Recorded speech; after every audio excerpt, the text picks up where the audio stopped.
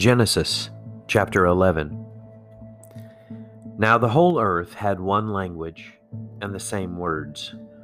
And as people migrated from the east, they found a plain in the land of Shinar and settled there. And they said to one another, "Come, let us make bricks and burn them thoroughly." And they had brick for stone and bitumen for mortar. Then they said, "Come, let us build ourselves a city and a tower with its top in the heavens, and let us make a name for ourselves, lest we be dispersed over the face of the whole earth." And the Lord came down to see the city and the tower which the children of man had built. And the Lord said, "Behold, they are one people, and they have all one language, and this is only the beginning of what they will do. And nothing that they propose to do will now be impossible for them. Come, let us go down and there confuse their language, so that they may not understand one another's speech." So the Lord dispersed them from there over the face of all the earth, and they left off building the city. Therefore its name was called Babel, because there the Lord confused the language of all the earth, and from there the Lord dispersed them over the face of all the earth. These are the generations of Shem. When Shem was 100 years old, he fathered Arpachshad 2 years after the flood.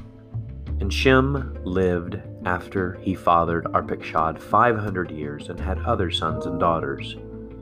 When Arpachshad had lived 35 years, he fathered Shelah. And Arpachshad lived after he fathered Shelah 403 years and had other sons and daughters. When Shelah had lived 30 years, he fathered Eber.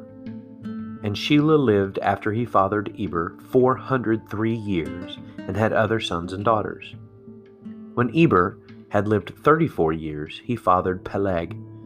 And Eber lived after he fathered Peleg 430 years and had other sons and daughters. When Peleg had lived 30 years, he fathered Reu. And Peleg lived after he fathered Reu 209 years and had other sons and daughters. When Reu had lived 32 years, he fathered Serug. And Reu lived after he fathered Serug 207 years and had other sons and daughters. When Serug had lived 30 years, he fathered Nahor. And Serug lived after he fathered Nahor 200 years and had other sons and daughters. When Nahor had lived 29 years, he fathered Terah. And Nahor lived after he fathered Terah 119 years and had other sons and daughters. When Terah had lived 70 years, he fathered Abram, Nahor, and Haran.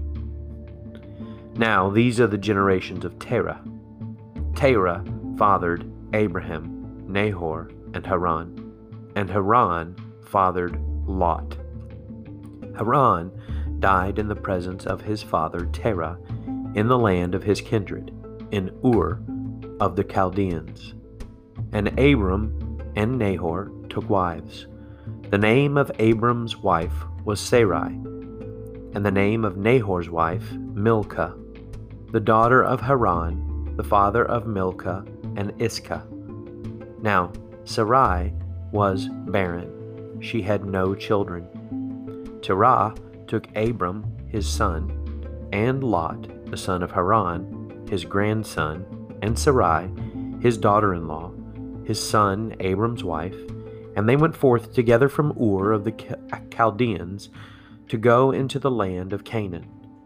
But when they came to Haran, they settled there. The days of Terah were 205 years, and Terah died in Haran.